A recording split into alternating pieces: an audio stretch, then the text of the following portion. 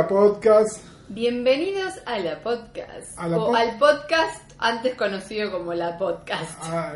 Los especiales de la podcast. Los especiales de la podcast, exactamente. Nada, volvimos, no se hagan ilusiones, no volvimos con mega temporada todavía. Pero esto podríamos decir que todavía es la temporada del 2016. Es el especial de Navidad. Perfecto. Es el especial de Navidad. Los que nos escuchan ya saben que el especial de Navidad siempre trae un problema cuando uno busca la serie, porque no sabes si es el último de la otra temporada. Digamos, cuando te lo buscas en un torrent, sí, no sabes si es el último de la temporada anterior o el primero de la temporada siguiente. No sabría decirte porque yo torrent no uso. No manejas. No, yo... Nunca jamás. Todo legal. No, es cierto, y incluso en algunas series es medio como un, entre comillas, un desperdicio, ¿no? Porque a veces es como un episodio suelto. Bueno, en Call the Midwife, por ejemplo, porque el especial de Navidad es muy, algo muy inglés. Vayan, los remitimos de vuelta a nuestro especial sobre series inglesas. En Call the Midwife, por ejemplo, suelen cerrar tramas importantes en el especial de Navidad. No digo que sea siempre, simplemente que es un experimento donde se pueden dar el lujo de hacerlo. Vos sabés que en los cómics, ahora no se usa tanto, pero en época se publicaba un anual, que es lo que sería es un anuario. Sí. Que básicamente era una historia suelta, no necesariamente dentro de la continuidad de la historia que vos leías mes a mes, ¿no? Sí. Donde además por ahí se invitaba a un creador que no es el creador habitual, pero hay una sensación de que justamente por no ser parte de la narrativa grande es como un episodio menor. Claro. Y también pasa un poco en las series por ahí más mainstream, que el episodio de Navidad a veces es un episodio medio como sin consecuencia porque quieren hacer algo de temática navideña y eso implica dejar un poco de lado otras tramas en las que estaban trabajando simplemente para hacer el episodio de Navidad. Pregunta sí. Pregunta enciclopédica. ¿El especial de Navidad siempre tiene que transcurrir en Navidad o puede ser que lo veamos en Navidad pero la Navidad no esté incluida en la trama? En el especial de Navidad, tal como lo piensan los ingleses, no necesariamente está incluido en la trama. No está ahí. No, es un episodio que se publica en Navidad. Claro. Al contrario del episodio navideño, que sí, generalmente a veces se da tan temprano como en noviembre o tan tarde como en febrero, según el schedule de filmación y emisión de la serie, y que ahí sí hay una temática navideña, es lo que pasa en esos días o algo así. Pero si no necesariamente puede tener nada que ver con eso. Estoy pensando, no sé, en especial de Navidad de Black Mirror. Yo también lo pensaba, ¿no hay nada de Navidad? No, hasta donde yo sé, no me acuerdo. No estamos hablando del episodio con John Hamm. Con John Hamm, no hay ninguna escena cuando él trata de buscar a la hijita. No sé, ¿No bueno, si les parece que es así, nos ponen hashtag la podcast en Twitter. Especial de Navidad. Pero bueno, nada, todo esto... En nuestro caso estamos grabando un especial de Navidad post-Navidad. Post-Navidad es nuestro especial de fin de año, en realidad. Sepan que la buena voluntad de grabarlo la tenemos desde hace rato. Es más, nos pusimos como tarea para el hogar con Mariana porque ella había visto unas cosas, yo había visto otras, pero queríamos hablar de un grupo de cosas y la verdad no encontrábamos el tiempo para grabarlo.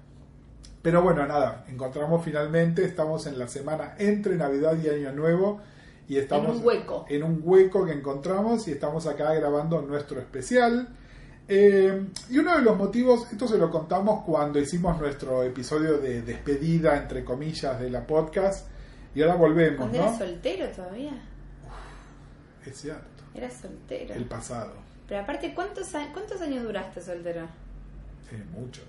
Muchos. O sea, empedernido, podríamos decir. Bueno. ¿Codiciado? No. ¿No tanto? Por eso estaba así. Pero bueno, retomemos la conversación. La gente, a ver, digamos la verdad, la gente que escuchó hasta acá, porque ya ahora no hay hype de la podcast, la gente que escuchó hasta acá es porque ya quiere saber de nuestras vidas. Pero para eso nos siguen en Twitter. Sí, pero después acá es como más íntimo que Twitter. No. Bueno, nada, volviendo. Como les decíamos, uno de los motivos por los cuales no estamos haciendo la podcast semana a semana, aparte de falta de tiempo, tiene que ver con el exceso de televisión que hay y las diferentes maneras que uno puede elegir de mirarla. Entonces no todos estamos viendo lo mismo ni lo estamos viendo al mismo tiempo. Entonces esto significa un tema de logística para Mariana y para mí, que por ahí elegimos ver cosas diferentes en distintos momentos, pero también para nuestros oyentes, que por ahí no quieren que les spoileemos el semana a semana de una serie que por ahí van a bingear al final. Sí. O que les hablemos de una serie bingeable completa que decidieron no mirar. De hecho, tenemos varios oyentes de esos de toda la vida que nos dicen, no, yo me salté tal episodio, y meses después nos aparece una arroba rara donde nos comentan un podcast del que hablamos de una serie hace bastante tiempo. Nada, y apreciamos muchísimo, que yo no sé, gente que se puso a ver The Americans, por ejemplo, por nuestra recomendación, y ahora están al día y entonces pudieron escuchar el último especial que habíamos hecho con Andy cuando estuvo acá y estuvimos charlando de eso. Pero si no, bueno, es eso. Entonces, uno de los objetivos que tenemos para este especial, pero también para futuros La Podcast, es hablar de, si bien no de series completas, por lo menos de temporadas completas, avisarles de qué estamos hablando y ustedes eligen si les interesa escucharlo o no. Y obviamente tratamos de buscarle además algún tipo de comunión temática como para que se pueda hablar. Y esto no sé si es casual o intencional, porque ya ni me acuerdo de nuestros diálogos de preproducción, pero lo cierto es que extensísimo. De los 3 programas que queremos hablar, uno de los cuales, porque era como natural que habláramos acá en la podcast por afinidades que tenemos, pero los 3 son de estas nuevas comedias entre recontra mil comillas, que son en realidad series de media hora que a la hora de nominarlas para premios suelen ir a la categoría de comedia, pero que desde temas puramente argumentales difícilmente los podamos calificar como comedias. Y esto es interesante porque vieron que acá usamos una serie de terminologías a veces, que a veces tomamos prestada, a veces la armamos nosotros. El otro día una oyente, amiga nuestra, Tatiana Monavalle, escribió un artículo donde hablaba de Traumedy, y nos decía, la primera vez que escuché hablar de la Traumedy fue justamente en la podcast. Y también cuando les hablamos de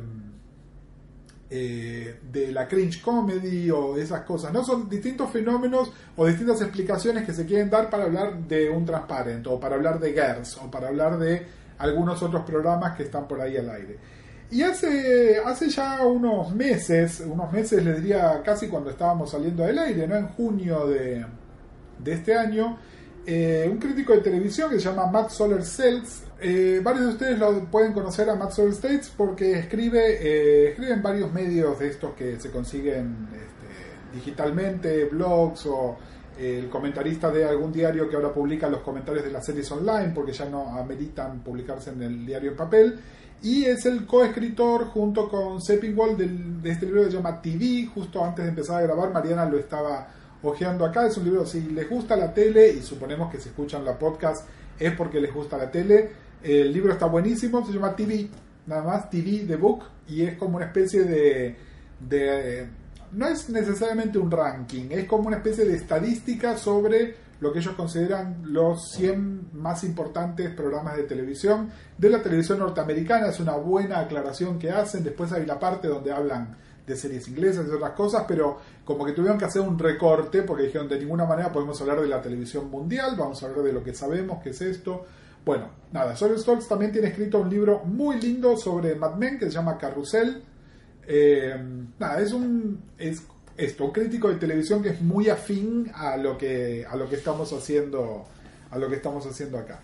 El tema es, Soler-Seltz publicó un artículo en Vulture, que es esta revista online, que el título del artículo es How Comedy or Soap Drama as the TV Genre of Our Time, y en realidad lo que está hablando, o lo que él define, es un nuevo género, entre comillas, que él llama CIT, con C, C-I-T, que es Comedies in Theory. Comedies in Theory. Es decir, comedias en teoría, o comedias en nombre nada más, también lo llaman algunos.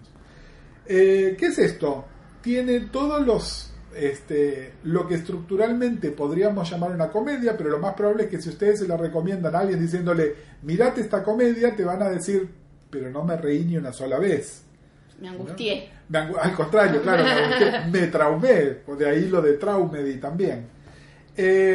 Nada, el artículo es muy interesante porque más allá de meterse en una definición estricta de género, que me parece que no es lo que... No, porque me parece que justamente estamos en un momento de transición donde no hay una definición de género. Me parece que se está dando de nuevo un poco, ¿no? Como a ver si esto deviene en un nuevo género o no. No, bueno, igual es lo que trata, lo que hace más que un análisis, es una descripción, y lo que dice, lo que refuerza es que de alguna manera corrieron al drama tradicional del lugar de preeminencia que tenía en esta era de oro, entre mil comillas, de la televisión, porque se permiten hacer cosas con el desarrollo de personajes, con el tipo de situaciones que cuentan que no son situaciones de comedia, que por ahí un drama que tiene una estructura narrativa más dura, ¿no? Sí. No pueden hacer, ¿no? Como que es un formato de gran libertad y por eso es... Sí, lo que plantea un poco en el artículo es que el drama hoy en día está un poco atado al giro permanente. Exactamente. Véase Westworld. Sí. ¿No? Como que tiene que haber todo el tiempo revelaciones, plot points, ¿no? Como giro.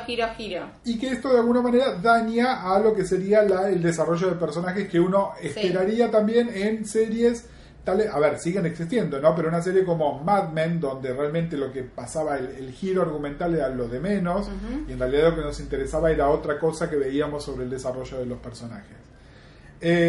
Estén de acuerdo o no, es una observación interesante, sobre todo para tratar de explicar estos programas de media hora que son comedias, no son comedias. Bueno, ahora nosotros vamos a elegir 3, vamos a hablar de ellos y vamos a ver hasta qué punto nos hemos reído o no. Yo creo que también hay algo que tal vez desde la televisión argentina no terminamos de entender, que es esto de que históricamente para los yankees de 1 hora es drama y de media hora es comedia, ¿no? Entonces hay algo donde realmente es cambiar una cabeza que viene como no solo desde las entregas de premios, sino como que los programas de media hora, que en realidad históricamente eran de 20 y pico de minutos, porque el resto era comercial, eran de gag, digamos, era comedia y era tradicionalmente sitcom, ¿no? Entonces como que siento que es un pasaje que ya venimos llevando varios años, de que la sitcom ya en principio no era multicámara y después ya no era tan sitcom. Sí, lo que pasa es que, bueno, fíjate que saliéndonos de la definición de sitcom, seguía estando la definición de comedia,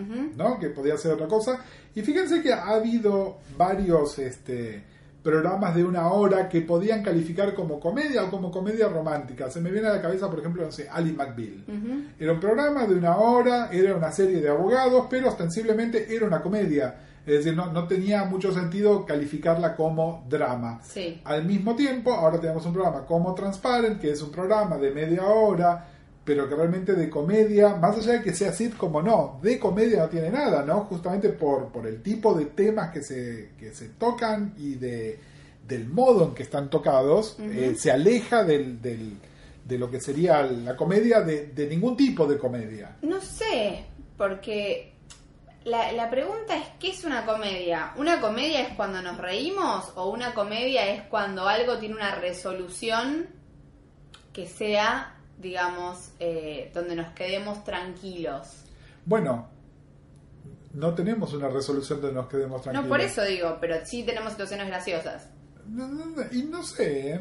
¿Te parece que no? Me parece, vamos a hablar, y me parece que de algunas abiertamente sí tienen una intención de hacer reír a través del gag, y otras definitivamente no, o por lo menos en el 10% de la serie hay una intención de risa, pero bueno, para eso hasta el drama más estricto tenía una escena de comedia. Sí. Había momentos de comedia en Sopranos, en Mad Men o hasta en CSI, digamos, y no por eso decimos que estas series son comedias. No, yo creo que las comedias de televisión históricamente se caracterizaron por la falta de cambio de los personajes, ¿no? Entonces cuando tenemos personajes que se pueden transformar y personajes con una indagación más profunda de quiénes son, me parece que ahí es donde muta la comedia. Pero fíjate que esa categoría incluso ya atrasa a 20 y pico de años. Porque la sitcom más estricta, que es Friends,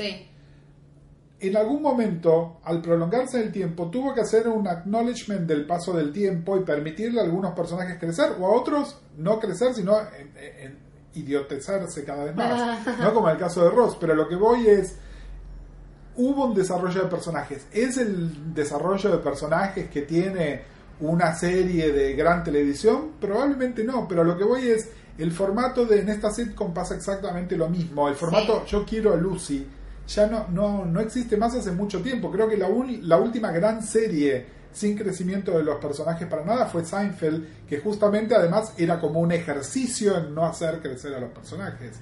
Pero todas las otras series, o tal vez hoy podríamos decir algo parecido de The Big Bang Theory. Sí, estaba pensando. Pero bueno, nadie considera que The Big Bang Theory sea televisión actual de calidad. Al contrario, es considerada como una especie de resabio de una manera de televisión que ya está medio obsoleta. Sí, sin embargo, funciona.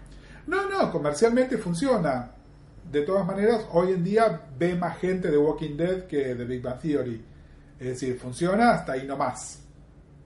Y en The Walking Dead, porque yo hace años que no la veo, ¿los personajes se transforman o simplemente mueren? No, yo tampoco la miro. No voy a hablar de The Walking Dead. Volvamos, por favor, a nuestro tema. Exactamente. Bueno, no, y además, cuando estábamos ahora medio como charlando de esto y preparando con Mariana, surgió otro tema más que tiene que ver con que en la mayoría de estas series, además, podemos hacer esta evaluación de ¿es una comedia, no es una comedia? Y cómo es todo el tema, después de ver varios episodios. ¿Por qué? Sí. Porque el piloto, en general, no nos dice absolutamente nada que nos permita evaluar cómo va a ser el resto de la serie. Es decir, está el piloto... cada vez más se escucha, o tenemos que escucharnos a nosotros mismos decir, no, pero dale 5 episodios, porque en el episodio 5, o porque hasta que no veas 5 episodios no podés entender. De hecho, con Louis me pasó a mí, que yo cuando empecé a ver Louis vi un episodio y dije, y después la empecé a ver meses después. Bueno, y hoy es casi la regla. Louis, como en varias otras cosas, es medio un precursor en esto, pero bueno, Louis, no nos olvidemos, era más raro. ¿Por qué? Porque la serie no solo se estrenó hace 6-7 años, sino que además en FX, que es un canal que, si bien es un canal de cable, seguía teniendo los trappings de temporada, de horario, de una cadena de televisión, de cable o de aire, pero de una cadena de televisión con todo lo que eso significa. Lo cierto es que hoy en día la mayoría de las series que están en algún tipo de servicio de streaming, o que las podés ver on demand, es decir, aunque esté en HBO, la serie que media hora después está en HBO Go, la podés ver de otra manera, no está la expectativa de que la gente la mire semana a semana, a menos que sea televisión evento, ¿no? Que hay muy poca televisión evento. Mencionaste Westworld, donde además está intencionalmente hecha de esa manera para llenar el vacío que deja Game of Thrones cuando no está al aire, o cuando no esté más al aire. Pero lo que voy es, en general no existe más esa expectativa. Entonces, si la gente no lo va a ver en el momento, y es más probable que la gente mire 2 o más episodios, no tengo por qué revelarte el piloto de esa manera. Lo que es cierto también es que el piloto cumplía otra función, que era vender la serie a las cadenas. Es decir, por ahí el piloto lo hacía una productora, después se llevaba a las cadenas, y muchas veces el piloto se daba tal como se había filmado, y otras veces no. Se tomaban las notas de la cadena, se reformulaba, y ahí es lo que salía. Ahora Amazon está haciendo como esta cosa que es medio batalla royal, claro, ¿no? Bueno, como que filma los pilotos y de repente la gente vota, qué sé yo. Pero me suena, pero es más un ardid publicitario. Antes había stakes verdaderos. Bueno, pero acá hay pilotos. Yo he visto uno que me gustó, que se llama The Interestings, con la chica de Six Feet Under, la pelirroja, no me acuerdo el nombre de ella, Lauren Ambrose. Y el piloto está hecho con un montón de plata, actores importantes, digamos, y yo hasta donde tengo noticias no se está haciendo. Pero eso pasaba con un montón de series, que el piloto se gastaba un montón de plata. Es más, ahora les vamos a hablar de una serie donde está en la trama que se haga un piloto y qué es lo que pasa con ese piloto. A lo que voy es, esa función ya no existe más, porque, a ver, las series o las contratan por paquete completo, o en realidad lo que están contratando es o a un productor que las viene haciendo, o a un actor. Estoy pensando, por ejemplo, en Divorce, donde en realidad es el proyecto, HBO lo compró porque estaba ya Sarah Jessica Parker. Más allá de que la autora es una tipa piola, ahí el ángulo de venta era, tenemos a esta estrella del canal. Yo igual no, la verdad que no sé exactamente cómo fue el nacimiento de ese proyecto, pero me da más la sensación de que no es que se lo vendieron a HBO, sino que HBO le escribe a Sarah Jessica Parker, le buscaron una autora y le buscaron una idea para ella. Bueno, alguna conjunción de estas cosas. Como la nueva de Sarah Jessica Parker. Exactamente, pero a eso voy.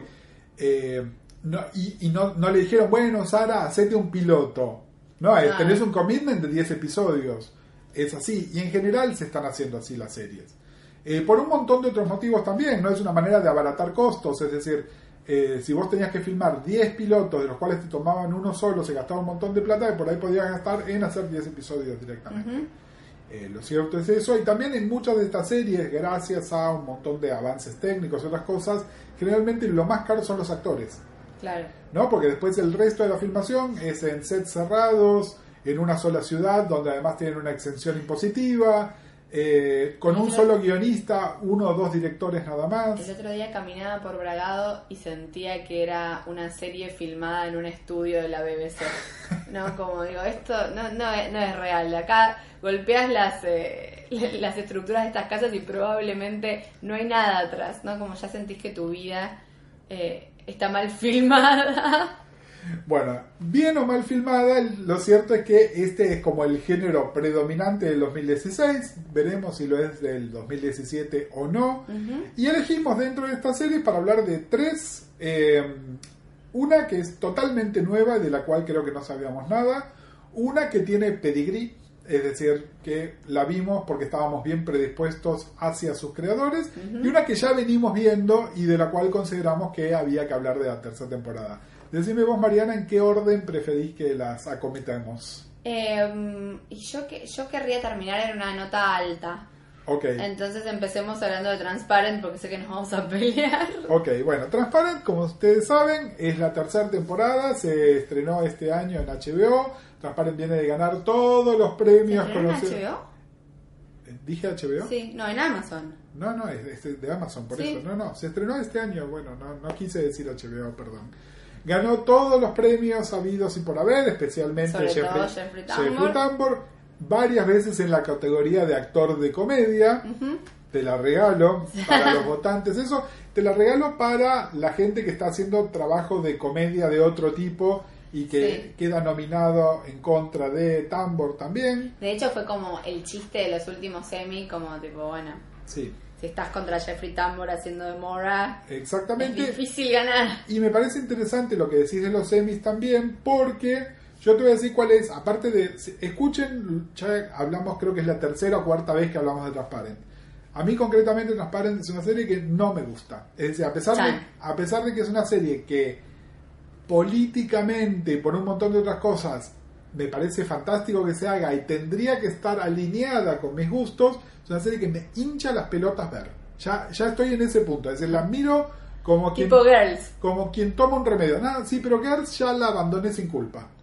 Okay. Ya la última temporada de Girls no la vi y ahora la temporada final no la voy a ver tampoco. Sí. Cambio esta medio como que me auto-obligo a verla de todas maneras.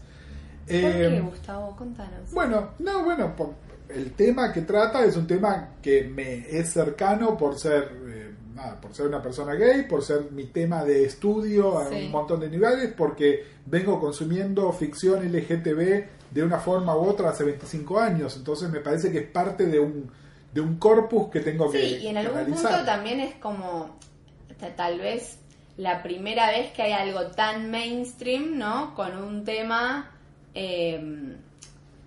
digamos que está en la agenda política hoy en día, por lo menos en Estados Unidos, como es la identidad trans. Sí, a ver, no sé si en Estados Unidos, en el mundo. Sí, pero viste que ahora está todo, por ejemplo, el debate en Estados Unidos del tema de los baños. No es en Estados Unidos. Vos te enterás del de Estados Unidos porque los medios hegemónicos de Estados Unidos te lo informan. Sí. Pero este debate existe en todo el mundo. Ok. Argentina pero acá, en la agenda de la opinión pública, ese tema no está instalado para nada. Si tenemos estudiantes de la Universidad Nacional de La Plata, ¿le pueden por favor avisar a Mariana los debates sobre el uso de los baños que hubo? Gracias. De nuevo, sinceramente no me entero de que acá la gente hable de eso. Es un debate global, existe. Y en nuestro país, que está a la vanguardia en un montón de cosas, por nuestra ley de identidad de género y un montón de otras cosas, sí, estos debates existen. Pero quiero volver a algo que dijiste recién sobre las entregas de premios, que me parece que una de las muestras de cuál es mi problema con esta temporada en particular de Transparent, salió ya en el discurso de agradecimiento, el de Soloway, pero en mayor medida todavía en el de Jeffrey Tambor, donde dijo: espero ser el último varón que tiene que venir a dar un premio por hacer de una mujer trans. A ver, políticamente te apruebo 1000%, pero el programa se ha transformado tan en un panfleto que es un poco como ver los especiales esos de Fundación Huésped por el Día Internacional de la Lucha contra el SIDA, donde todo tiene que tener un mensaje y todo es: si tiene alguna duda, llame a este número.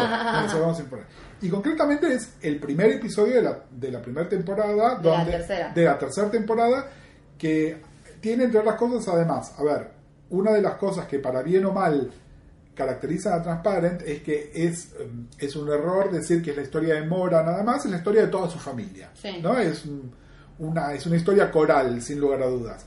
Es la historia de los Pfefferman. Ese episodio en particular es de Mora, nada más, ¿no? Es muy específicamente sobre Mora y lo que le pasa a ella trabajando en una línea de asistencia para jóvenes trans, que se toma atribuciones que no se tendría que tomar, y se ve enfrentada con un montón de cosas, con la realidad de otras chicas trans que no tienen todos los privilegios que Mora tiene, que ya los hemos discutido, haber sido un varón heterosexual, blanco, universitario, rico, por lo cual la transición es mucho más sencilla. Tampoco se entiende mucho por qué. ¿De dónde sale la plata? Sí, ¿no? Eso no se entiende en toda la serie. No se entiende en toda la serie.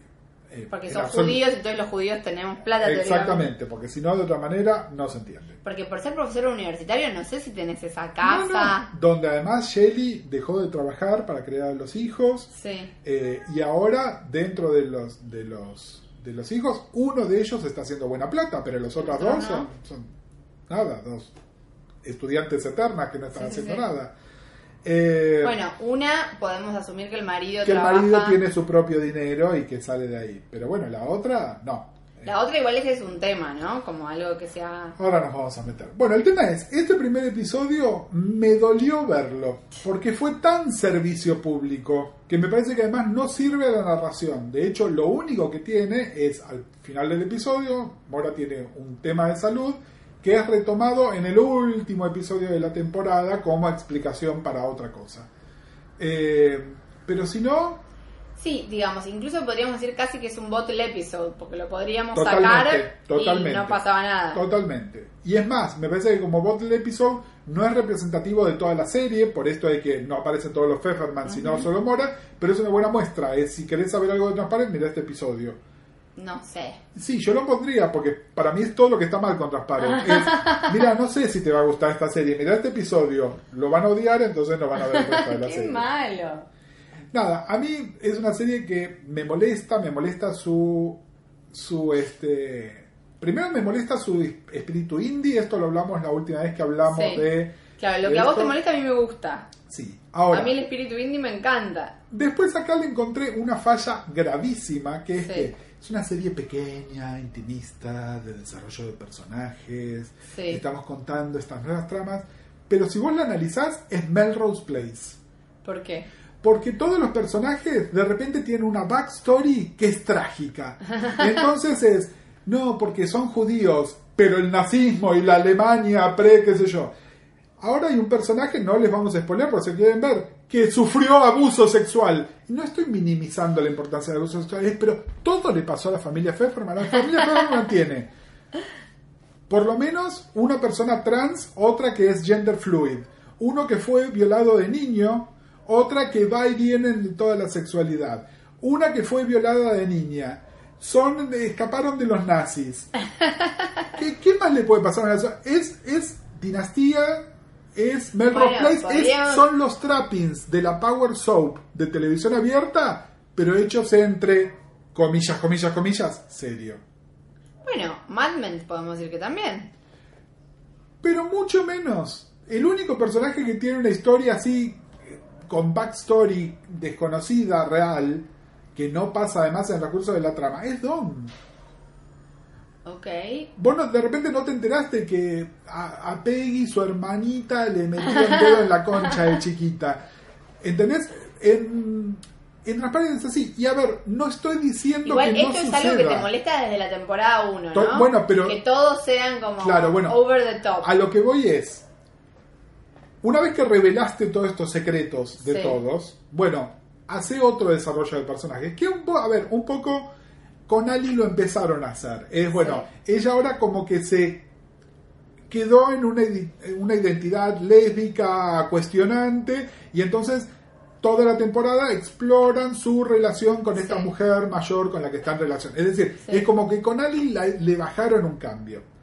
Pero, y eso es lo que esperaría. Es decir, una vez que me hiciste la gran revelación, lo violaron de chico. Sí. Bueno, entonces ahora mostrame qué hace esa persona. No me sigas revelando esto de todos los personajes. Tenés un personaje que más o menos podías decir su personalidad es así porque es quirky, y es no, de chiquita. Y es no, hermano, basta, no te creo nada, en serio, me lo hace menos creíble todavía todo el tiempo. Bueno, la tortuga que estuvo 20 años en un viaducto. Bueno, pero eso es más. A ver, el otro día le contaba a mi hermana justamente que no vio esta temporada todavía, porque además Transparent, ahora el servicio de Amazon va a estar disponible en Argentina, pero si no, es una de esas series que es notoriamente difícil de conseguir y de conseguir buenos subtítulos. Entonces le contaba, qué sé yo, porque tenía una tortuga ahí en el patio de su casa, entonces le cuento a la tortuga y me hace la pregunta de rigor. Me dice, ¿de qué comió esa tortuga durante 25 años? No es una gran pregunta, ¿no? Bueno. Se ve que ellos tiraban chitos al de todas maneras, la historia de la tortuga me pareció mucho más simpática que otras cosas. Lo que me pasa cada vez más con la serie también es que además los Pfefferman generan un grado de irritación que es insoportable, y de hecho hay los personajes de irritación y de fascinación, porque a ver, más allá de lo que te pasa a vos, intraserie, ¿cómo se explica que una mina que es casi como una Julio Iglesias de las lesbianas, digamos, que es esta mujer que por todo lo que te cuentan y todo lo aludido, que ha dejado un tendal de amantes, que se coge a cualquier cosa que tenga concha y tenga menos de 25 años, de repente deja todas sus mañas porque se enamora de una Pfefferman? Sí, yo creo que no dejó las mañas, y la motivación de esta mina ya la conocemos, que es una rivalidad con Mora cuando era Mort. Sí. Que de esta temporada ni se habló del tema. No. Pero la motivación por la cual esta mina se acerca a Ali originalmente fue por eso, fue para joder la Mora, nada más. O sea que vos creés que después se va a revelar, porque esta temporada pareciera que Ali está como... Esta temporada está pésimamente escrita. A eso voy. ¿Entendés? Tiraron nazismo, tiraron rivalidad académica, y me olvido. ¿Vos crees que es porque están tratando de estirar la historia? ¿Por qué? Es porque son hippies. Es porque es tan importante lo que estamos diciendo que no importa cómo lo estemos diciendo. Pusimos mujeres trans a actuar, es lo único que interesa. No es lo único que interesa. Hacemos una serie que empiece y termine y que tenga sentido. Bueno, igual puedo decir mi parte, sí. Puedo decir mi opinión. A mí la temporada me gustó mucho. Es verdad lo que dice el primer episodio, eso te lo voy a conceder, que parece un institucional de Fundación Huésped. Es como... primero se llevaron a los judíos, pero como yo no era judío no me importó. Totalmente. Después se llevaron a los negros, pero como yo era negro no me importó. Bueno, con las camitas así vacías. Sí, ese primer episodio sinceramente ni me fue ni me vino, pero sí, Mariana, no hagas tiqui con el micrófono. El episodio que el boludo de Josh se va en el road trip con... ¿cómo se llama ella? No me acuerdo el nombre del personaje. Bueno. Pero sí, con la amiga trans joven y bonita de Mora. Sí, de Mora.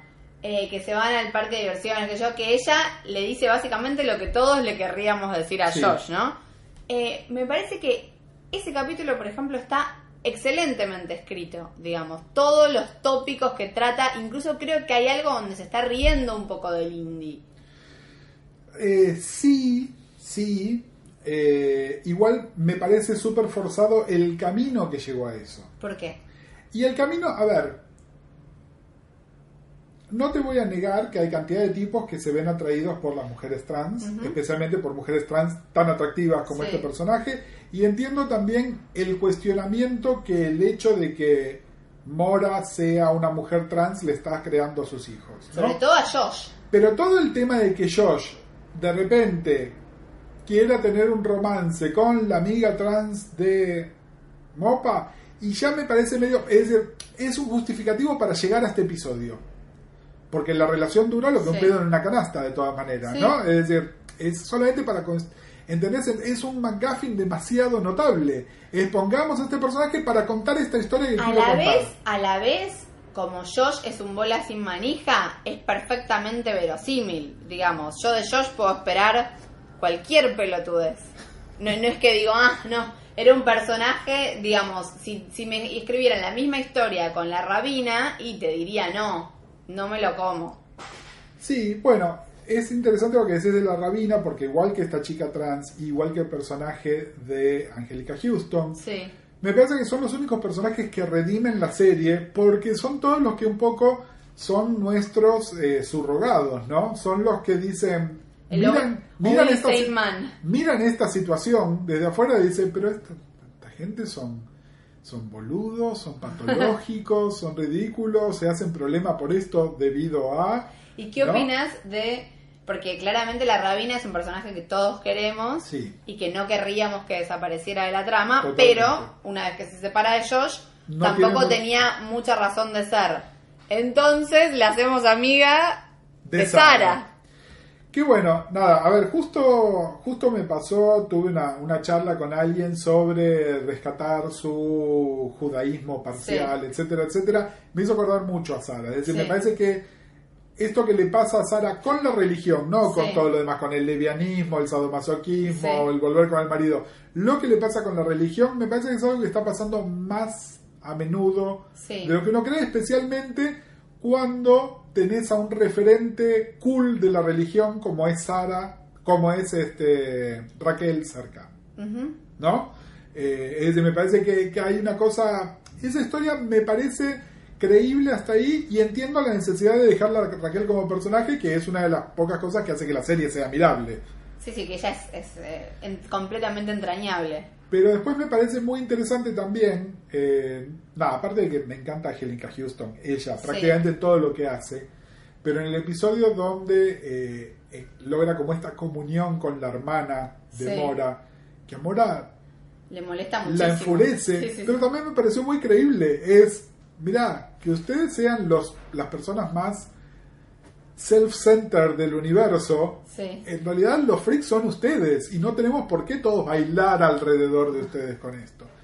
Que me parece también, y a ver, si bien es una historia que me irrita sobremanera, entiendo el arco del personaje de Shelly esta temporada. En el sentido de... Bueno, ¿no me podés decir que el último episodio no es maravilloso? Todo el último episodio, incluso yo te diría, si toda la temporada estuvo hecha, como vos decís, como un McGuffin para plantar ese último episodio, el último episodio es una clase de guión como está escrito. Bueno. Todo lo que sucede, cómo sucede, the gay that comes with the room. A ver, todo el tiempo hablo con amigos que les gusta el cine y te dicen, esa película es una clase de filmación como está filmada, y resulta que la película es un plomo. Es decir, maestría técnica en lo que estás haciendo no me pareció un plomo. No significa... Claro. No, a ver, no es un plomo. A ver, en la resolución de la historia de Shelly, a mí en realidad lo que me irrita, y entiendo perfectamente por qué está hecho para que me irrite también, es Shelly de repente, que es la persona más egocéntrica del universo, ve que su brillo está siendo robada por su ex marido y su transición. Entonces ella empieza a hacer, pero a ver, hay algo que, ojo, lo he escuchado también, ¿no? Cuando dice, vos no sos el que transicionaste, todos transicionamos, y es bajá 8 cambios, y vos no transicionaste una mierda, sobre todo porque además vos estás separada de Mort. Sí. Es decir, no es que mientras ustedes todavía estaban en una relación monogámica exclusiva, Mort hizo su transición. No, ustedes ya eran, nada, 2 viejitos que tenían hijos en común, nada más. Sí. Entonces esta cosa de yo tengo que reclamar el brillo que yo tenía, me resulta irritante, pero entiendo de dónde viene. Pero este último episodio simplemente está para ese numerito musical. Yo creo que hay algo de lo que ella dice, no tanto a Mora, sino a sus hijos, ¿no? Que también, como en el episodio del parque acuático, es el road trip, le cantan las 40 Josh. Yo creo que lo que ella les dice es también lo que busca Sals les querría decir a los personajes, ¿no? Como algo de... Son todos unos pelotudos egocéntricos que ninguno piensa en el otro. Y definitivamente ninguno piensa en ella. Bueno, pero Shelly no lo puede decir porque ella también es una pelotuda egocéntrica. Bueno. Sí, que se está comportando como una nena. Y entonces, ¿por qué viene la justificación? Bueno, spoiler. A la que la violaron de niña es a Shelly. Sí, qué sé yo, bueno, yo sinceramente, hay mucha gente que le gustó mucho el episodio ese que aparte está dirigido por Andrea Arnold, del que es todo el flashback. Es cierto que hay algo gracioso de, no la escena de la violación de niños, sino cuando ellos son adolescentes y cómo se conocen y qué sé yo, y está bien dirigido y todo. A mí, sinceramente, toda la trama de la temporada 2 el holocausto, no el holocausto, la trama del Berlín en los años Berlín, 20. Yo, como todos escucharon el año pasado, me la paso por la argolla y no me interesa. Por tu cis argolla. Por mi cis argolla. Pero, digamos, no me importa la backstory. A mí lo que me importa de Transparent es, el otro día escuchaba algo que incluso, digamos, para haters, como vos estás haciendo ahora con Transparent, ay, pensé que tenías una cámara ahí arriba, pero no es el coso de la cortina. Perdón, el excursus. Digamos, para gente como vos, que capaz piensa todo esto de Transparent, el otro día escuchaba de alguien que también le parecían algunas de esas cosas, pero decía que cuando Transparent está on top of its game, no hay ninguna serie que muestre, digamos, algunos conflictos humanos como Transparent, digamos. Cuando Transparent da en la tecla, siento que es conmovedora, o sea, como que hay algo incluso con Josh, que yo lo detesto de la temporada pasada, con la escena que se va a bailar mientras la otra está teniendo el miscarriage.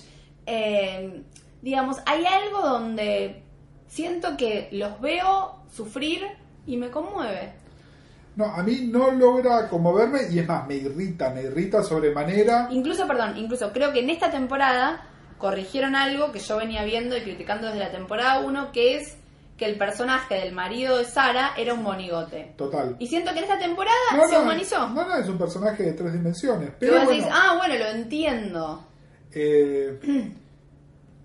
Sí, yo también, y de nuevo, a ver, yo sí tengo que hablarte de personajes que puedo tener algún tipo de empatía. Sí, el marido de Sara, Raquel, el personaje de Angelica Houston, todos los personajes que miran a lo extremo que es esto, a eso voy. Sí. Me resulta, a mí, se me rompe el verosímil por lo extremo que es todo. Es para y de nuevo, me rompe el verosímil. Eso para mí es Melrose Place. Eso para mí es Dinastía. Okay. Es Dinastía indie. Es Dinastía si John Collins fuera una mujer trans. Pero es así. Lamentablemente es así. No puedo. No puedo encontrarle la credibilidad. Bueno, estamos de acuerdo en no estar de acuerdo. Sí, no nos vamos a poner de acuerdo. ¿Vas a ver la temporada 4 o no? Sí, yo creo que la voy a ver. Okay. Creo que la voy a ver. Nada, hate watching, como hice con esta, donde además medio que me tuve que obligar a verla. ¿Y Jan?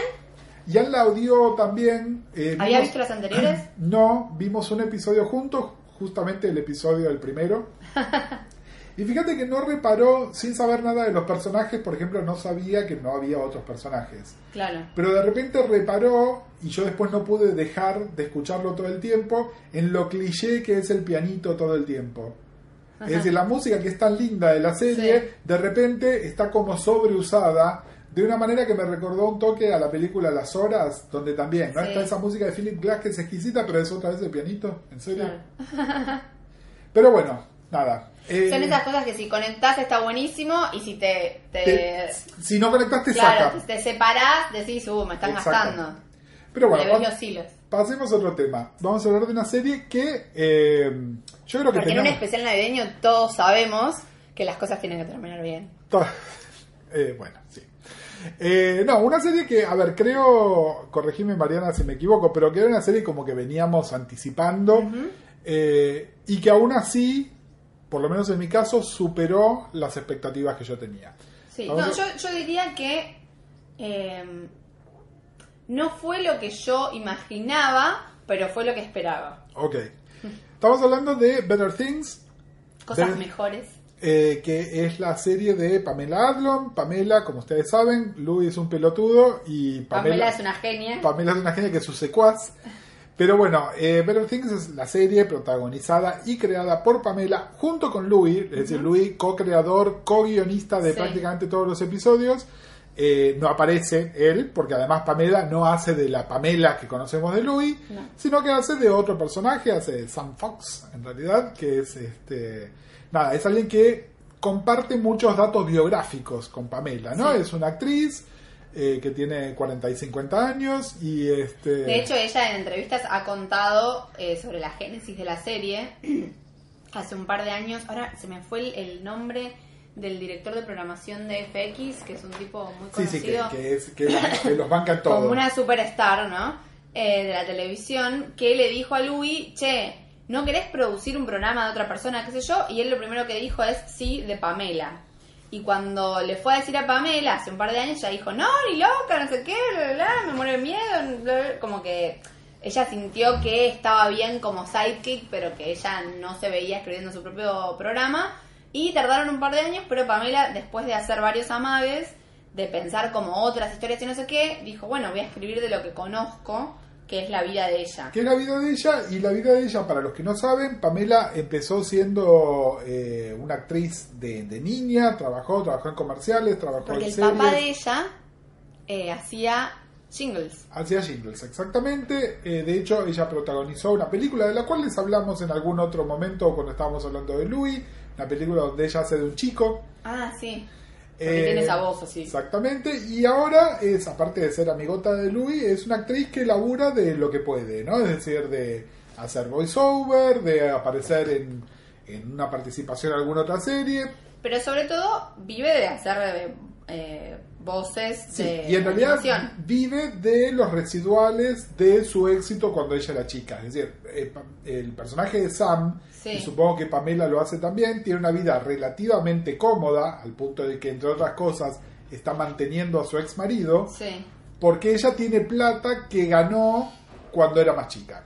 Ah, ¿y Pamela también? Y yo creo que Pamela también, creo que no está abiertamente dicho, pero yo considero que Pamela probablemente también. Okay. Que a ver, no es un montón de plata, simplemente que sale. Con King of the Hill ella hizo mucha plata. Exactamente, a eso voy. Y además King of the Hill es también de estas series que entran en syndication, que después se están dando, entonces los actores siguen cobrando un cheque muy generoso durante años y años, aun cuando el programa ya no está más en el aire.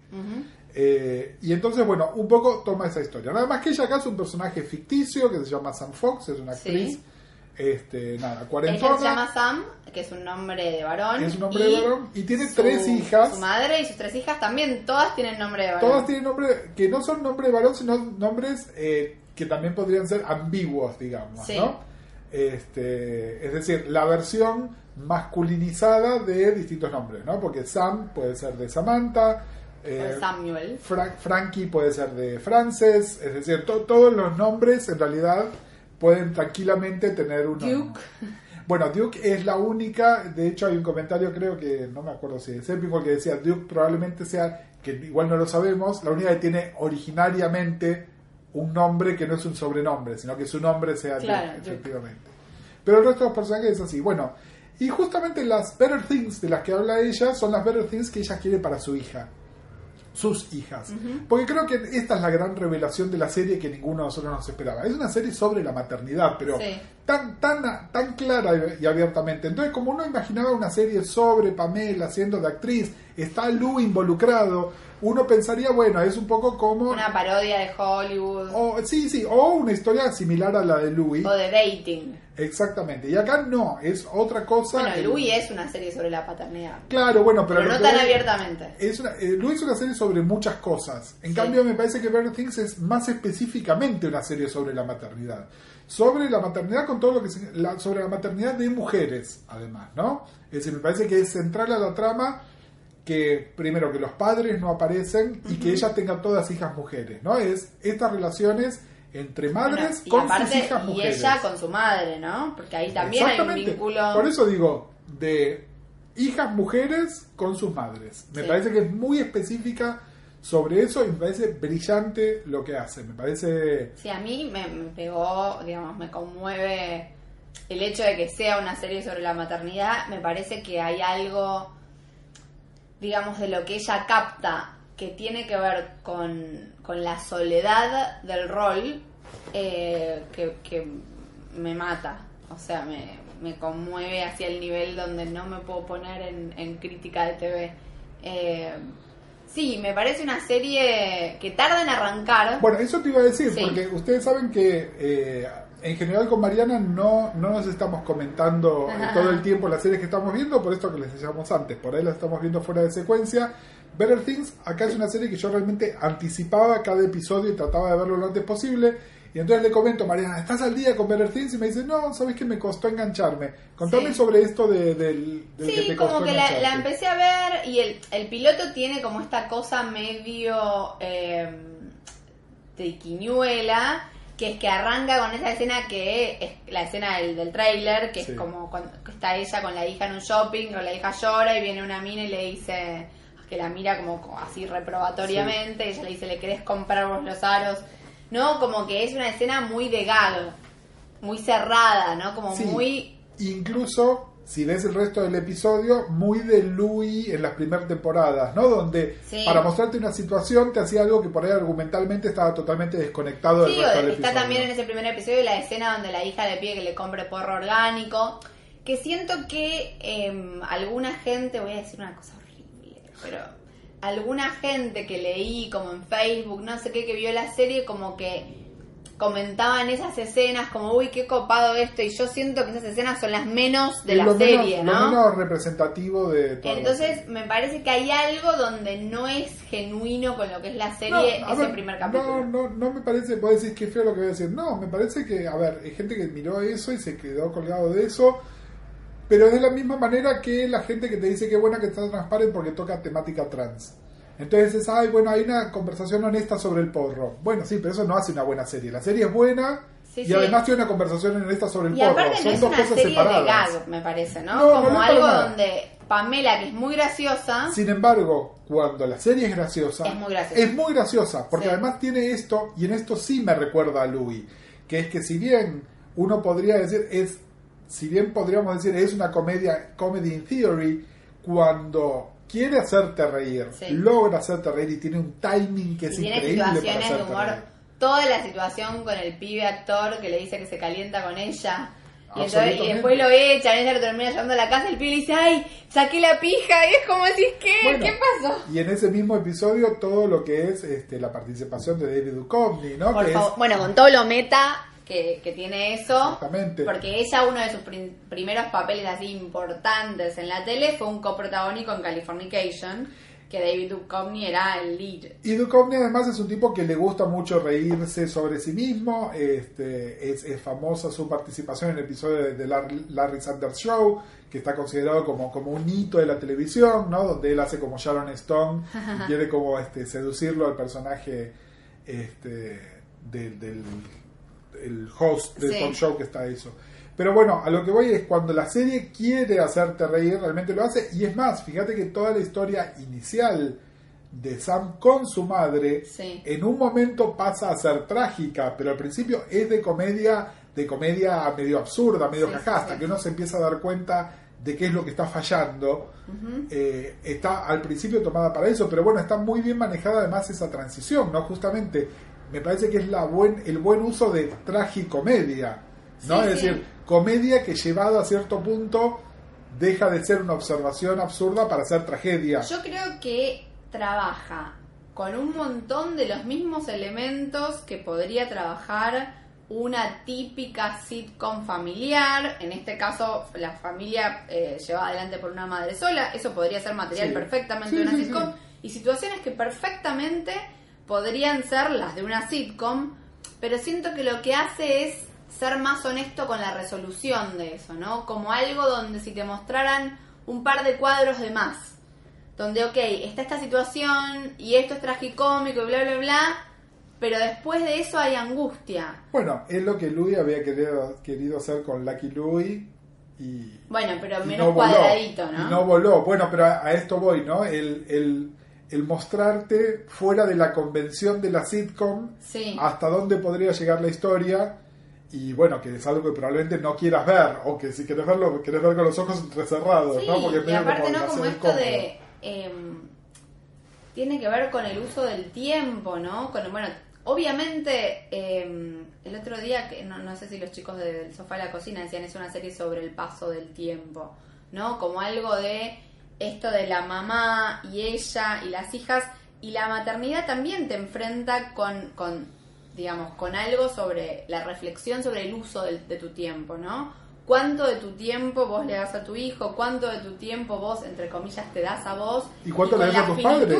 ¿Y cuánto le das a tus padres? Bueno, también, sí. ¿No? Que acá es como un tema, me parece, central. Bueno, la escena desgarradora del último capítulo, cuando ella decide cancelarla, o sea, me pareció terrible, ¿no? Pero bueno, pero también es sumamente realista, y acá, fíjate, y de nuevo, no quiero caer siempre en el hater de Transparent, pero fíjate que es esto, hay algo en las tramas de Sam. Yo no soy madre, yo no soy mujer, así que lo que puedo entender de las relaciones madres e hijas es en el mejor caso de oído nada más, o como en mi trabajo profesional lo que escucho en consulta, pero yo puedo empatizar e identificarme con las situaciones de esta familia de una manera que con las de Transparent no puedo. La de Transparent me parece tan absurda, yo no me puedo identificar con Alexis Colby en Dinastía, porque me parece un personaje ridículo. Bueno, los personajes de Transparent me parecen ridículos, y los personajes de Better Things no me parecen nada, es toda gente que conozco alguna muy cercanamente, ¿no? A ese punto logra convencerme. Y lo que decir sobre el paso del tiempo, incluso está construido en la serie, porque estas chicas, que son sus 3 hijas, están todas en edad donde de un año para el otro son otra persona, y van a ser otra persona. Entonces la que es re dulce puede transformarse en una adolescente insoportable, la adolescente insoportable en una mujer madura y ubicada, no lo sabemos. ¿No? Y me parece que la riqueza está en eso también, porque incluso... ¿Qué pensás del semigiro del último capítulo? Mira, yo lo veía medio telegrafiado. ¿No? Pero yo creo que a propósito queda ambiguo, ¿no? Porque lo que ella dice suena genuino. No, y a ver, yo no quiero ser un chico. La serie además fue renovada muy a último momento, pero si uno mira esta temporada sola, funciona perfectamente como un arco completo con un principio y un fin. Es decir, si no hubiese más episodios de Better Things, esta temporada para mí es enteramente satisfactoria, justamente por esa ambigüedad al final. Y bueno, es el tema a desarrollar. Me parece que es totalmente creíble debido a la edad de los personajes, ¿no? Y tengo que volver a Transparent.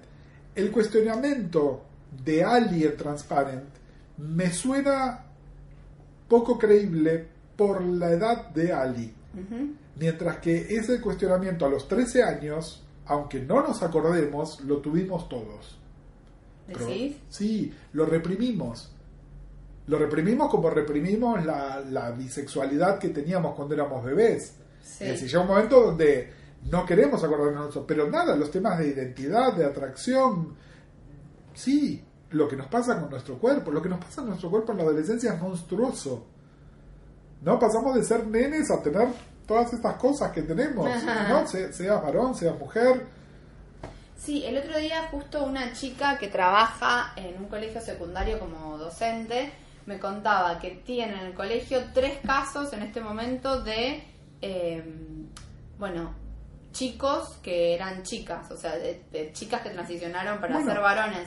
Que me sorprendió esa transición más que la otra. No, lo que pasa es que me parece que lo que está dado hoy es la circunstancia donde los chicos pueden hacerse esos cuestionamientos con menos temor a la represalia que antes.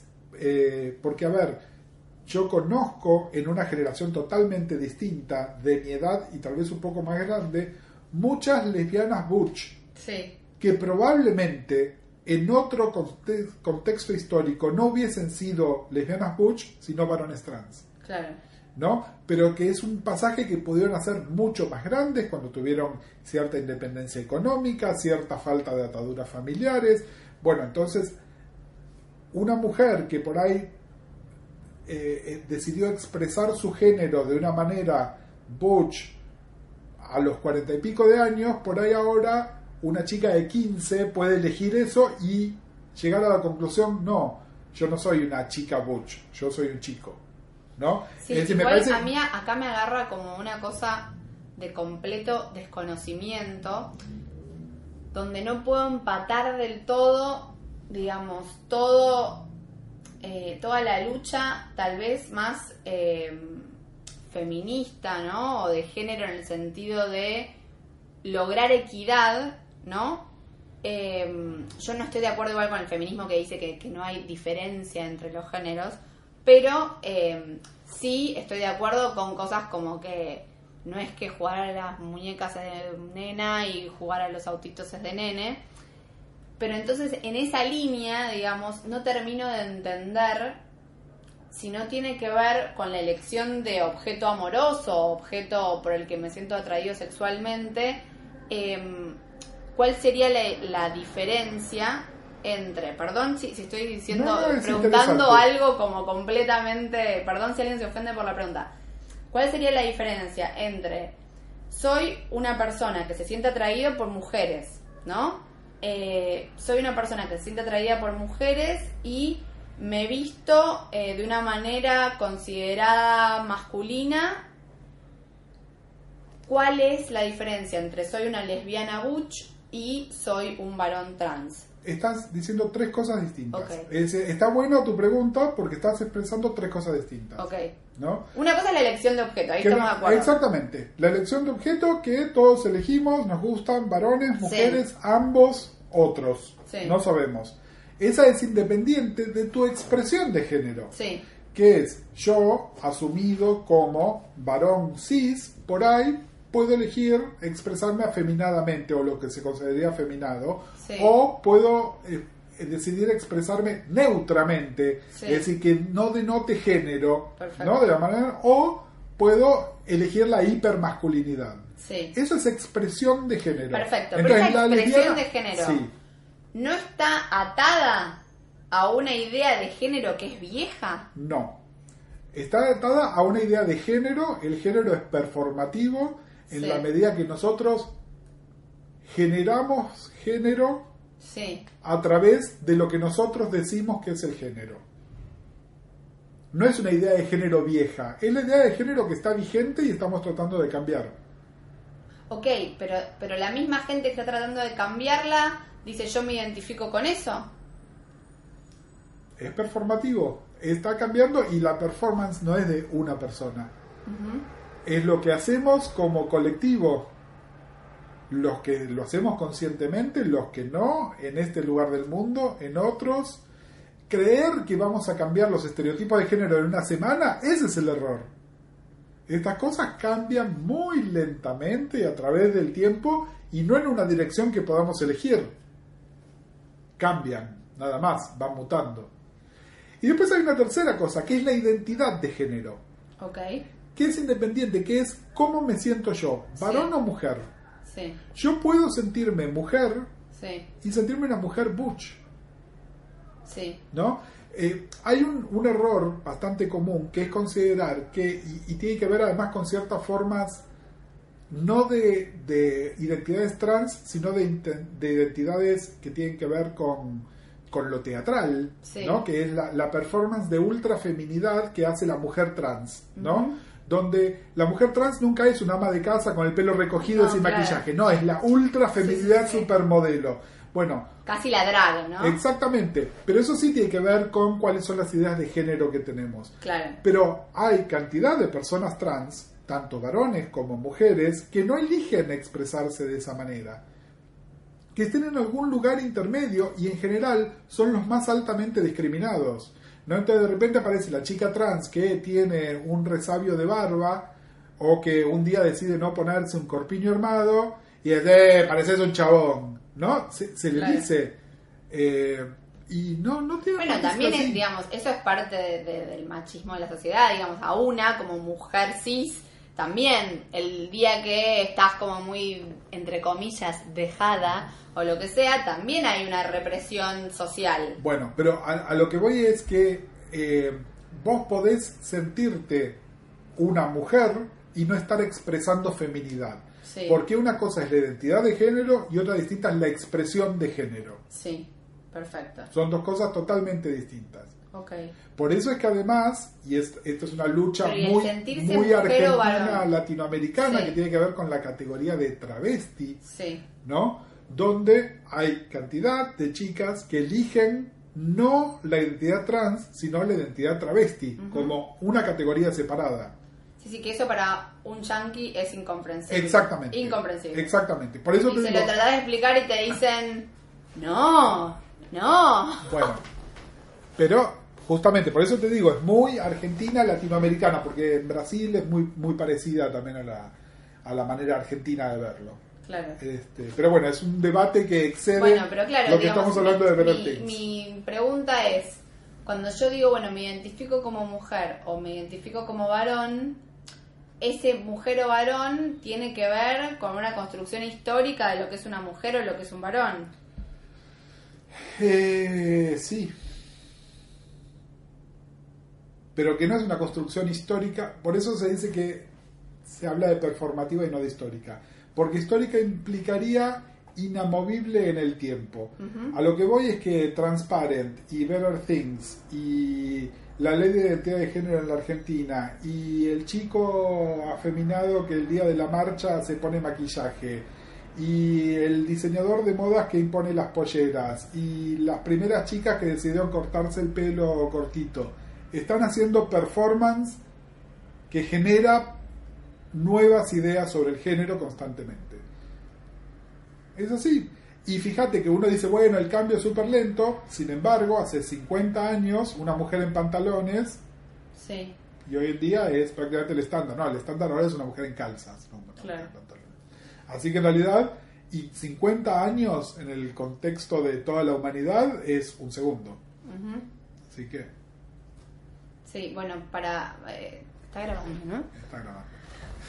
Sí, porque me da miedo, ya nos pasó tantas veces. Bueno, pero cerrar esta digresión es muy la podcast. Muy la podcast. Para cerrar este tema, ya sé que no la viste, Atlanta, pero te quiero contar, no sé si leíste algo sobre este capítulo de Atlanta.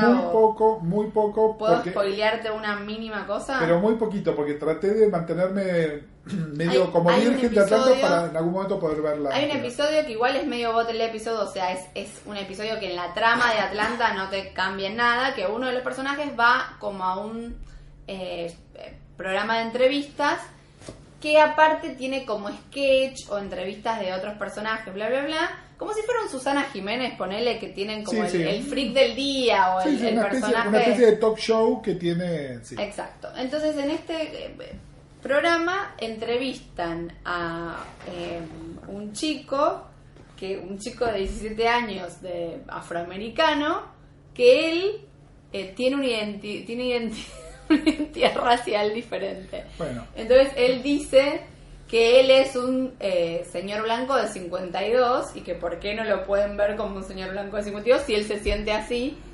Y me parece, digamos, es hilarante cuando lo ves, pero a la vez yo me sentía culpable de estarme riendo porque sentía que estaba pateando para el otro lado, ¿no? Digamos, como que un chiste hoy en día muy políticamente incorrecto. No, es un chiste muy político. Sí. Es un chiste muy político, no es ni correcto ni incorrecto. Por eso, no, digamos... tiene que ver con otra cosa, tiene que ver con esta mujer que fue medio un escándalo hace un par de años porque era como la representante del comité de personas afroamericanas, qué sé yo, y era una tipa que era blanca. Y ella dijo, pero yo me siento como una mujer negra, y se armó un debate racial donde de alguna manera el debate era la raza / etnia, que no son lo mismo, no, si bien es performativa también, porque tiene un componente que tiene que ver con lo genético. Bueno, pero lo mismo puedes decir de ser varón o ser mujer. Claro. Pero de alguna manera es... Yo sentí que era un chiste no es el sobre los trans. Pero tiene que ver con... Es un chiste que hecho por una persona negra, está burlándose de esta persona, que fue un caso muy público en los Estados Unidos. Porque me pareció que en la ideología de la serie, que es bastante progre, ¿no? Como yo estaba de acuerdo en casi todo, y eso dije, apa. Pero mira, y me estás dando el paso perfecto para hablar de la tercera serie que queremos hablar hoy, que es la serie Insecure. Insecure es una serie protagonizada y creada por una comediante norteamericana llamada Issa Rae, que es afroamericana o negra, como le decimos acá, que es Issa Rae, que mucha gente la emparenta con Atlanta. Es refrescante como dentro de Atlanta y dentro de Insecure se usa nigger perfectamente, como sin ningún tipo de pudor. Porque bueno, de la misma manera que yo me puedo autodecir puto, pero si me lo decimos te cago a gancho. Exactamente, bueno, eso es una apropiación del término. Pero a lo que voy es que lo que tiene eso, y hablando de algo que no es serie, pero sí de una película que se está por estrenar y se las recomiendo muchísimo, se llama Moonlight. Hay debates con respecto a la sexualidad y al género dentro de las comunidades, por ejemplo, de la comunidad afroamericana, que son diferentes de los debates que estamos teniendo nosotros. Hay temas sobre la expresión de la masculinidad, sobre la construcción de la masculinidad, sobre la posibilidad de irse de los estándares de género o aprobar o adoptar exactamente lo opuesto, pero de ninguna categoría intermedia. Muy, muy notables. Ese miau es Andy, que es mi gato con problemas de identidad de género. Que me parece que son interesantes también, porque, nada, es la famosa transeccionalidad, ¿no? Donde no podés hablar de género en el vacío. Tenemos que hablar de género en una situación geográfica, en una situación social, en una situación étnico-racial. Y lo que hace Atlanta, sin verlo, y sé que hace Insecure viéndola, es hacer estos debates sin intentar universalizarlos, es decir, este es nuestro debate y yo decido mostrarte esto. Y me parece que es riquísimo. Insecure es, decidimos cerrar con Insecure primero porque es como el juguete nuevo y brillante, ¿no? Es una serie, acaba de terminar en HBO, son 8 episodios nada más, es una serie muy cortita. Es una serie que es el sueño de cualquiera de nosotros que tenemos 20 pesos y hacemos nuestra web series, que es que la vea un tipo de HBO y diga, te quiero producir tu serie de 30 minutos. Te doy el presupuesto y la quiero hacer. Y aparte, si chusmean la página de la serie web, que todavía está online, que se llama Awkward Black Girl, a mí la verdad me encantó no solo la serie web, sino la plataforma, porque me pareció muy realmente generosa, porque en la plataforma, por ejemplo, tenés un Who is Who en Awkward Black Girl, y entonces te cuentan como una mini bio desde el pibe que puso una luz hasta el que hizo el micrófono y bla, como algo donde... Un proyecto realmente colaborativo, sí, y siempre es así, pero por lo general, la pobre gente que trabajó de meritorio, nadie le da ningún mérito. Entonces me parece que, siento que esta piba me cae bien y siento que es buena mina. Bueno, lo que pasa es que la mina además es talentosísima, ¿no? Es decir, no solo le dieron esto por ser generosa, sino porque además, es una tipa con una voz de comedia nueva. Me parece que de las 3 series que hablamos, si bien esta tiene elementos de comedy in theory nada más, es la más abiertamente una comedia, más la que hay episodios donde el gracioso jaja es la norma. Y creo que es la que tiene una visión más paródica, ¿no? De las 3. Sí, no sé si es paródica. Hay algo donde ella irónica. Irónica, ok. Mira el mundo desde lejos, ¿no? Está, más allá de que ella y Molly, la amiga, por momentos tienen hasta un coprotagónico en algunos capítulos. Sí. Claramente la visión del mundo es la de ella, y ella mira el mundo de una manera particular y de lejos. Y creo que ahí hay humor también, sobre todo en la línea de su trabajo, ¿no? En la línea del trabajo, exactamente, que es el tema de las relaciones raciales, pero después todo lo demás que tiene que ver con sus relaciones sentimentales, con su novio y con su tal vez amante de vez en cuando, con su amiga, con las otras amigas. Sí. Me parece que ese tema es más en primera persona, más comprometida, digamos. Es decir, la serie tiene como dos líneas que van en paralelo. Una es esta, mostrarte en el lugar de trabajo, tanto de ella como de Molly, la relación, como estas mujeres negras, profesionales, en una cultura multirracial, siguen siendo la chica distinta que habla un idioma que los demás no conocen. Me parece que está, ¿no? Como creo que el insecure del que habla el título también tiene que ver con ser una chica negra. Como creo que es en el piloto o en el segundo capítulo que ella se encuentra con el novio no sé qué en la farmacia y le dice no seamos la pareja de negros que se discutiendo a los gritos acá en la farmacia. No, bueno, a ver, hay un tema ahí fuerte que tiene que ver con que se toca de una manera totalmente diferente, pero que es muy interesante en la serie Blackish. Uh-huh. Blackish es una sitcom más estrictamente del formato de sitcom, pero que de alguna manera comenta sobre lo mismo.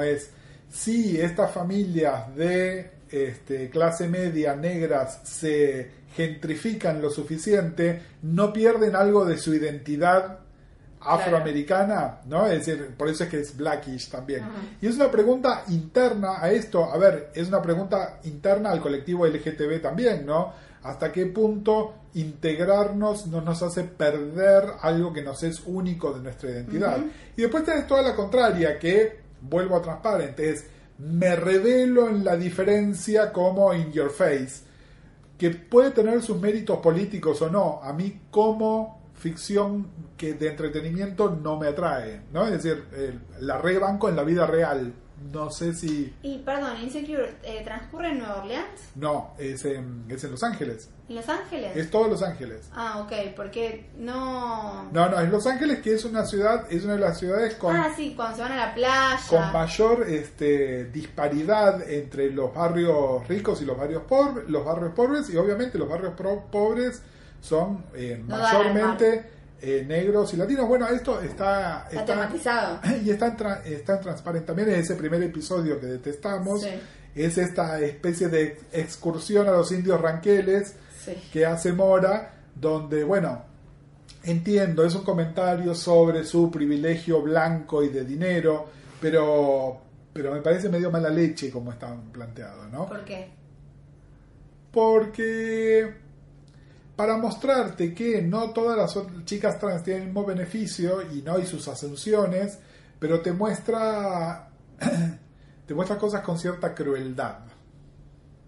A eso voy, ¿no? Donde entonces si no tenés todo, ser linda es un beneficio que te trae el dinero. Sí.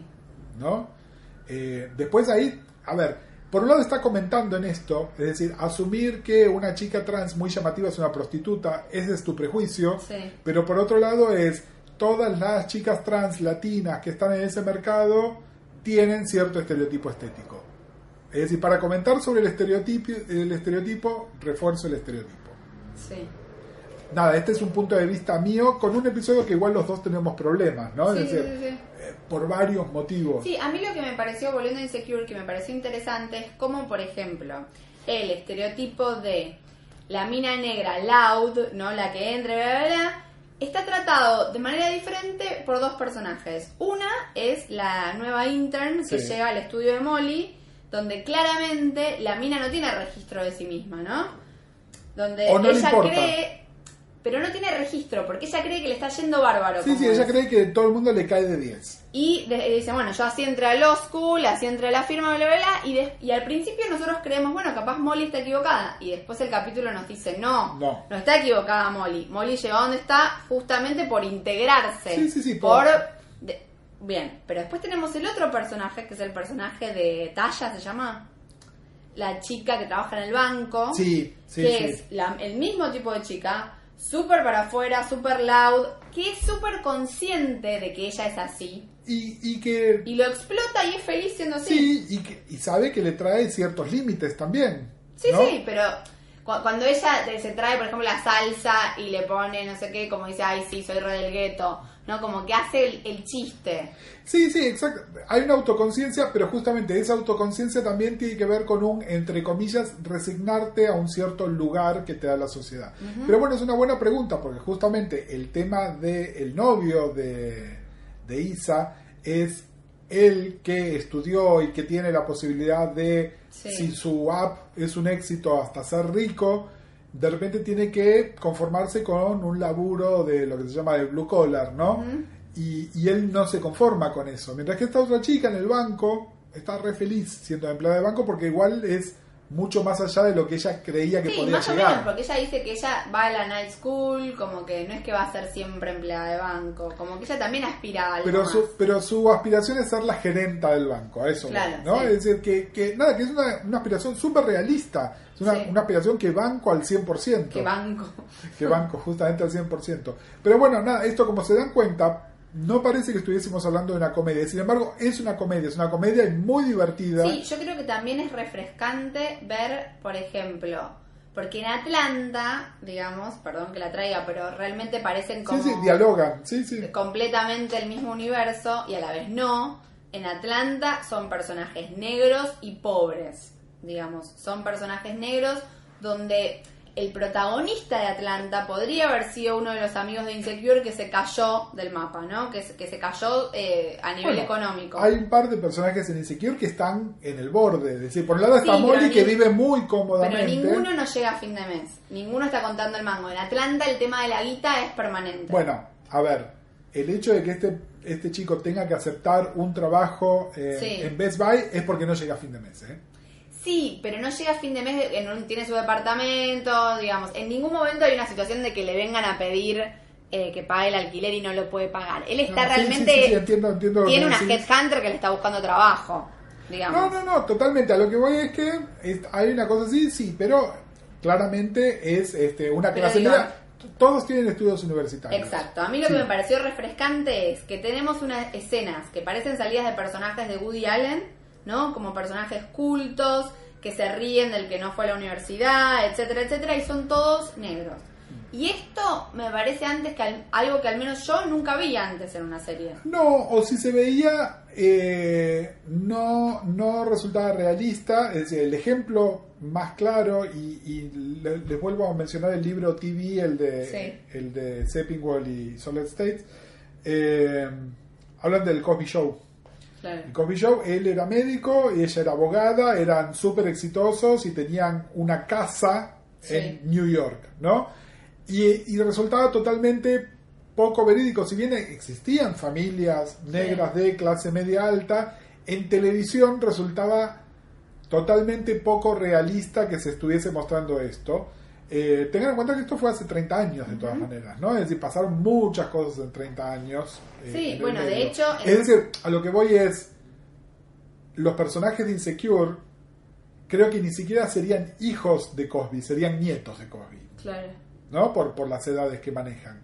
Porque tienen a lo sumo 30 años, probablemente menos. Sí. Igual fíjate que los 30 años de Insecure son más maduros, tal vez, o los 20 y pico. Digamos, las chicas de Girls en 2 años no llegaron a ese nivel de madurez. Bueno, pero ese es el privilegio que les da ser blancas y ricas.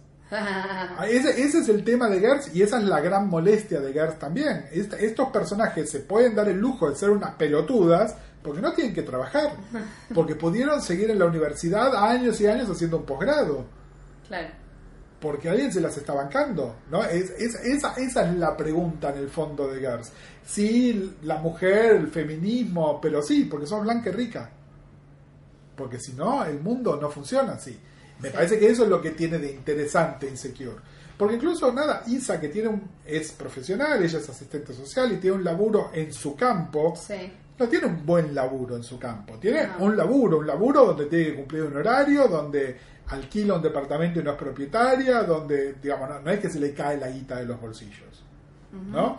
es un laburo, es decir, que me parece muy real. ¿Cuántos egresados universitarios conocemos acá que tienen un laburo, ¿no? Donde, nada, sí, llegamos con el mango justo, pero no es profesional independiente, afluente. Eso es un delirio de una minoría muy menor.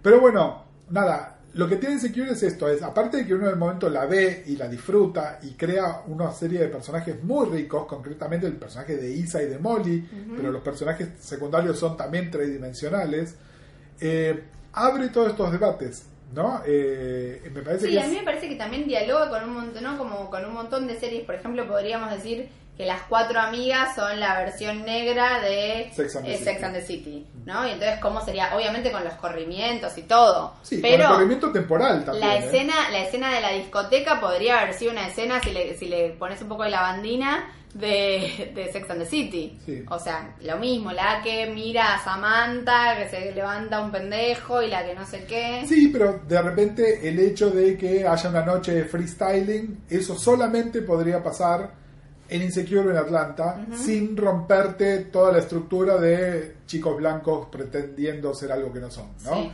Es decir, me parece que hay algo integrado en eso. Y nada, disfruté muchísimo, me pasó con Better Things también. Serie que realmente quería ver semana a semana qué estaba pasando. Porque además... y a la vez, digamos, no tiene nada... narrativamente innovador. Todos los tropos que toca, como la chica que tiene un chico y le gusta otro chico, digamos, hecho, tampoco es lo que te iba a decir. Me parece que narrativamente Insecure tiene una cosa, hasta un toque más tradicional que muy tradicional, en el sentido de que sigue un arco muy, muy claro de los personajes de un punto A a un punto B, mientras que Better Things es mucho más libre, y en ese sentido sí se nota el ADN Louis. Sí, completamente. Donde la narración puede ir en cualquier dirección, ¿no? de manera aleatoria. De hecho, contaba Pamela en una entrevista que Louis le dio un consejo que fue: no trates de escribir una trama. Vos pensá una situación que te parece divertida y escribí la situación y después escribí around it, ¿no? Como no escribir en trama, no escribir en progresión, sino escribir un par de situaciones y después otras que rellenan y conforman un capítulo. De todas maneras, en ese sentido igual te diría casi que Better Things puede ser algo medio sacrílego, pero me gusta más que Louis, pero porque narrativamente me parece más sólida también. Claro. ¿No? Es decir, a pesar de eso, es decir, se toma estas libertades de Louis, pero en pos de una narración más estructurada, que me parece que gana porque desarrolla personajes. Sí. El problema que tenemos con Louis es que los personajes... Sí, no. Bueno, porque es más experimental, tal exactamente. vez. Sin embargo, Better Things no causó, digamos, el furor. Si tuviéramos que decir la serie de la que más habló la crítica esta temporada, fue Atlanta. Sí. Y ¿sabes por qué? Por el tema racial. Es decir, pero mucho más que Insecure. Sí, bueno... ¿Sabes qué pasa con Insecure también? Te puedo dar dos respuestas. Te puedo dar la respuesta, la podcast, que es que tanto Insecure como Better Things están protagonizadas por mujeres. Yo pienso eso, sí. No solo también, protagonizadas, sino muchos capítulos de Insecure pero están a lo que voy es dirigidos por mujeres. Insecure es un toque más clase media, por esto que estábamos diciendo, por el canal en el que está emitida también. Sí. ¿No? Es decir, hay algo del gritty que, siendo un producto de HBO que viene después de la comedia de Sarah Jessica Parker, se perdió por el camino.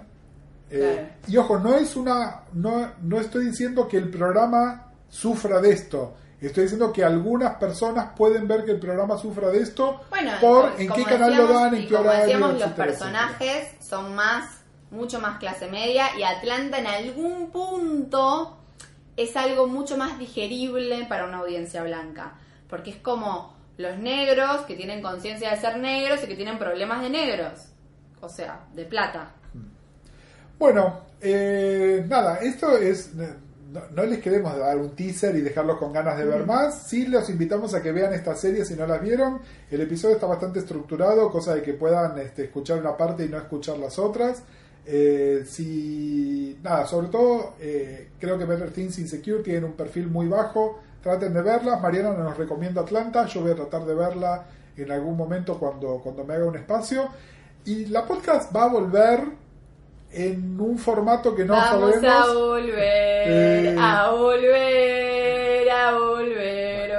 a volver. Los cantitos de Mariana no reflejan la ideología imperante. Exactamente. Pero bueno, nada, la idea es volver con la podcast cuando tengamos tiempo y algo de qué hablar, porque no queremos llenar espacio al pedo. Mientras tanto, Mariana, ¿dónde nos encuentran?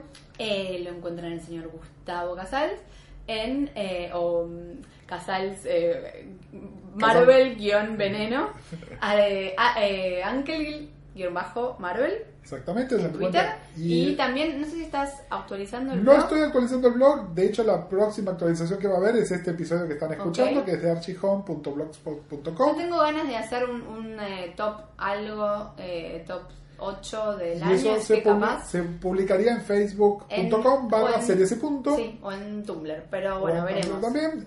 Y a Mariana la encuentran en Twitter como @marianevi. Como siempre, estamos chequeando el hashtag LaPodcast. Si nos quieren contar algo, comentar este episodio, recomendar algo, escuchamos las recomendaciones. Nada, nos encanta el diálogo. Nosotros seguimos ahí aunque no estemos grabando, así que... Siempre tenemos nuestra columna en el TweetDeck de la podcast. Y esperamos, volver a escucharnos muy pronto. Y que el 2017 nos encuentre con buenas series. Exactamente. Bueno, empiecen bien el año. Chau. La podcast es una idea original de Gustavo Casals y Mariana Levy. Nuestra música original es de Nicolás Zappa y este episodio fue editado por Gonzalo Ruiz. Síganos en Twitter con el hashtag LaPodcast.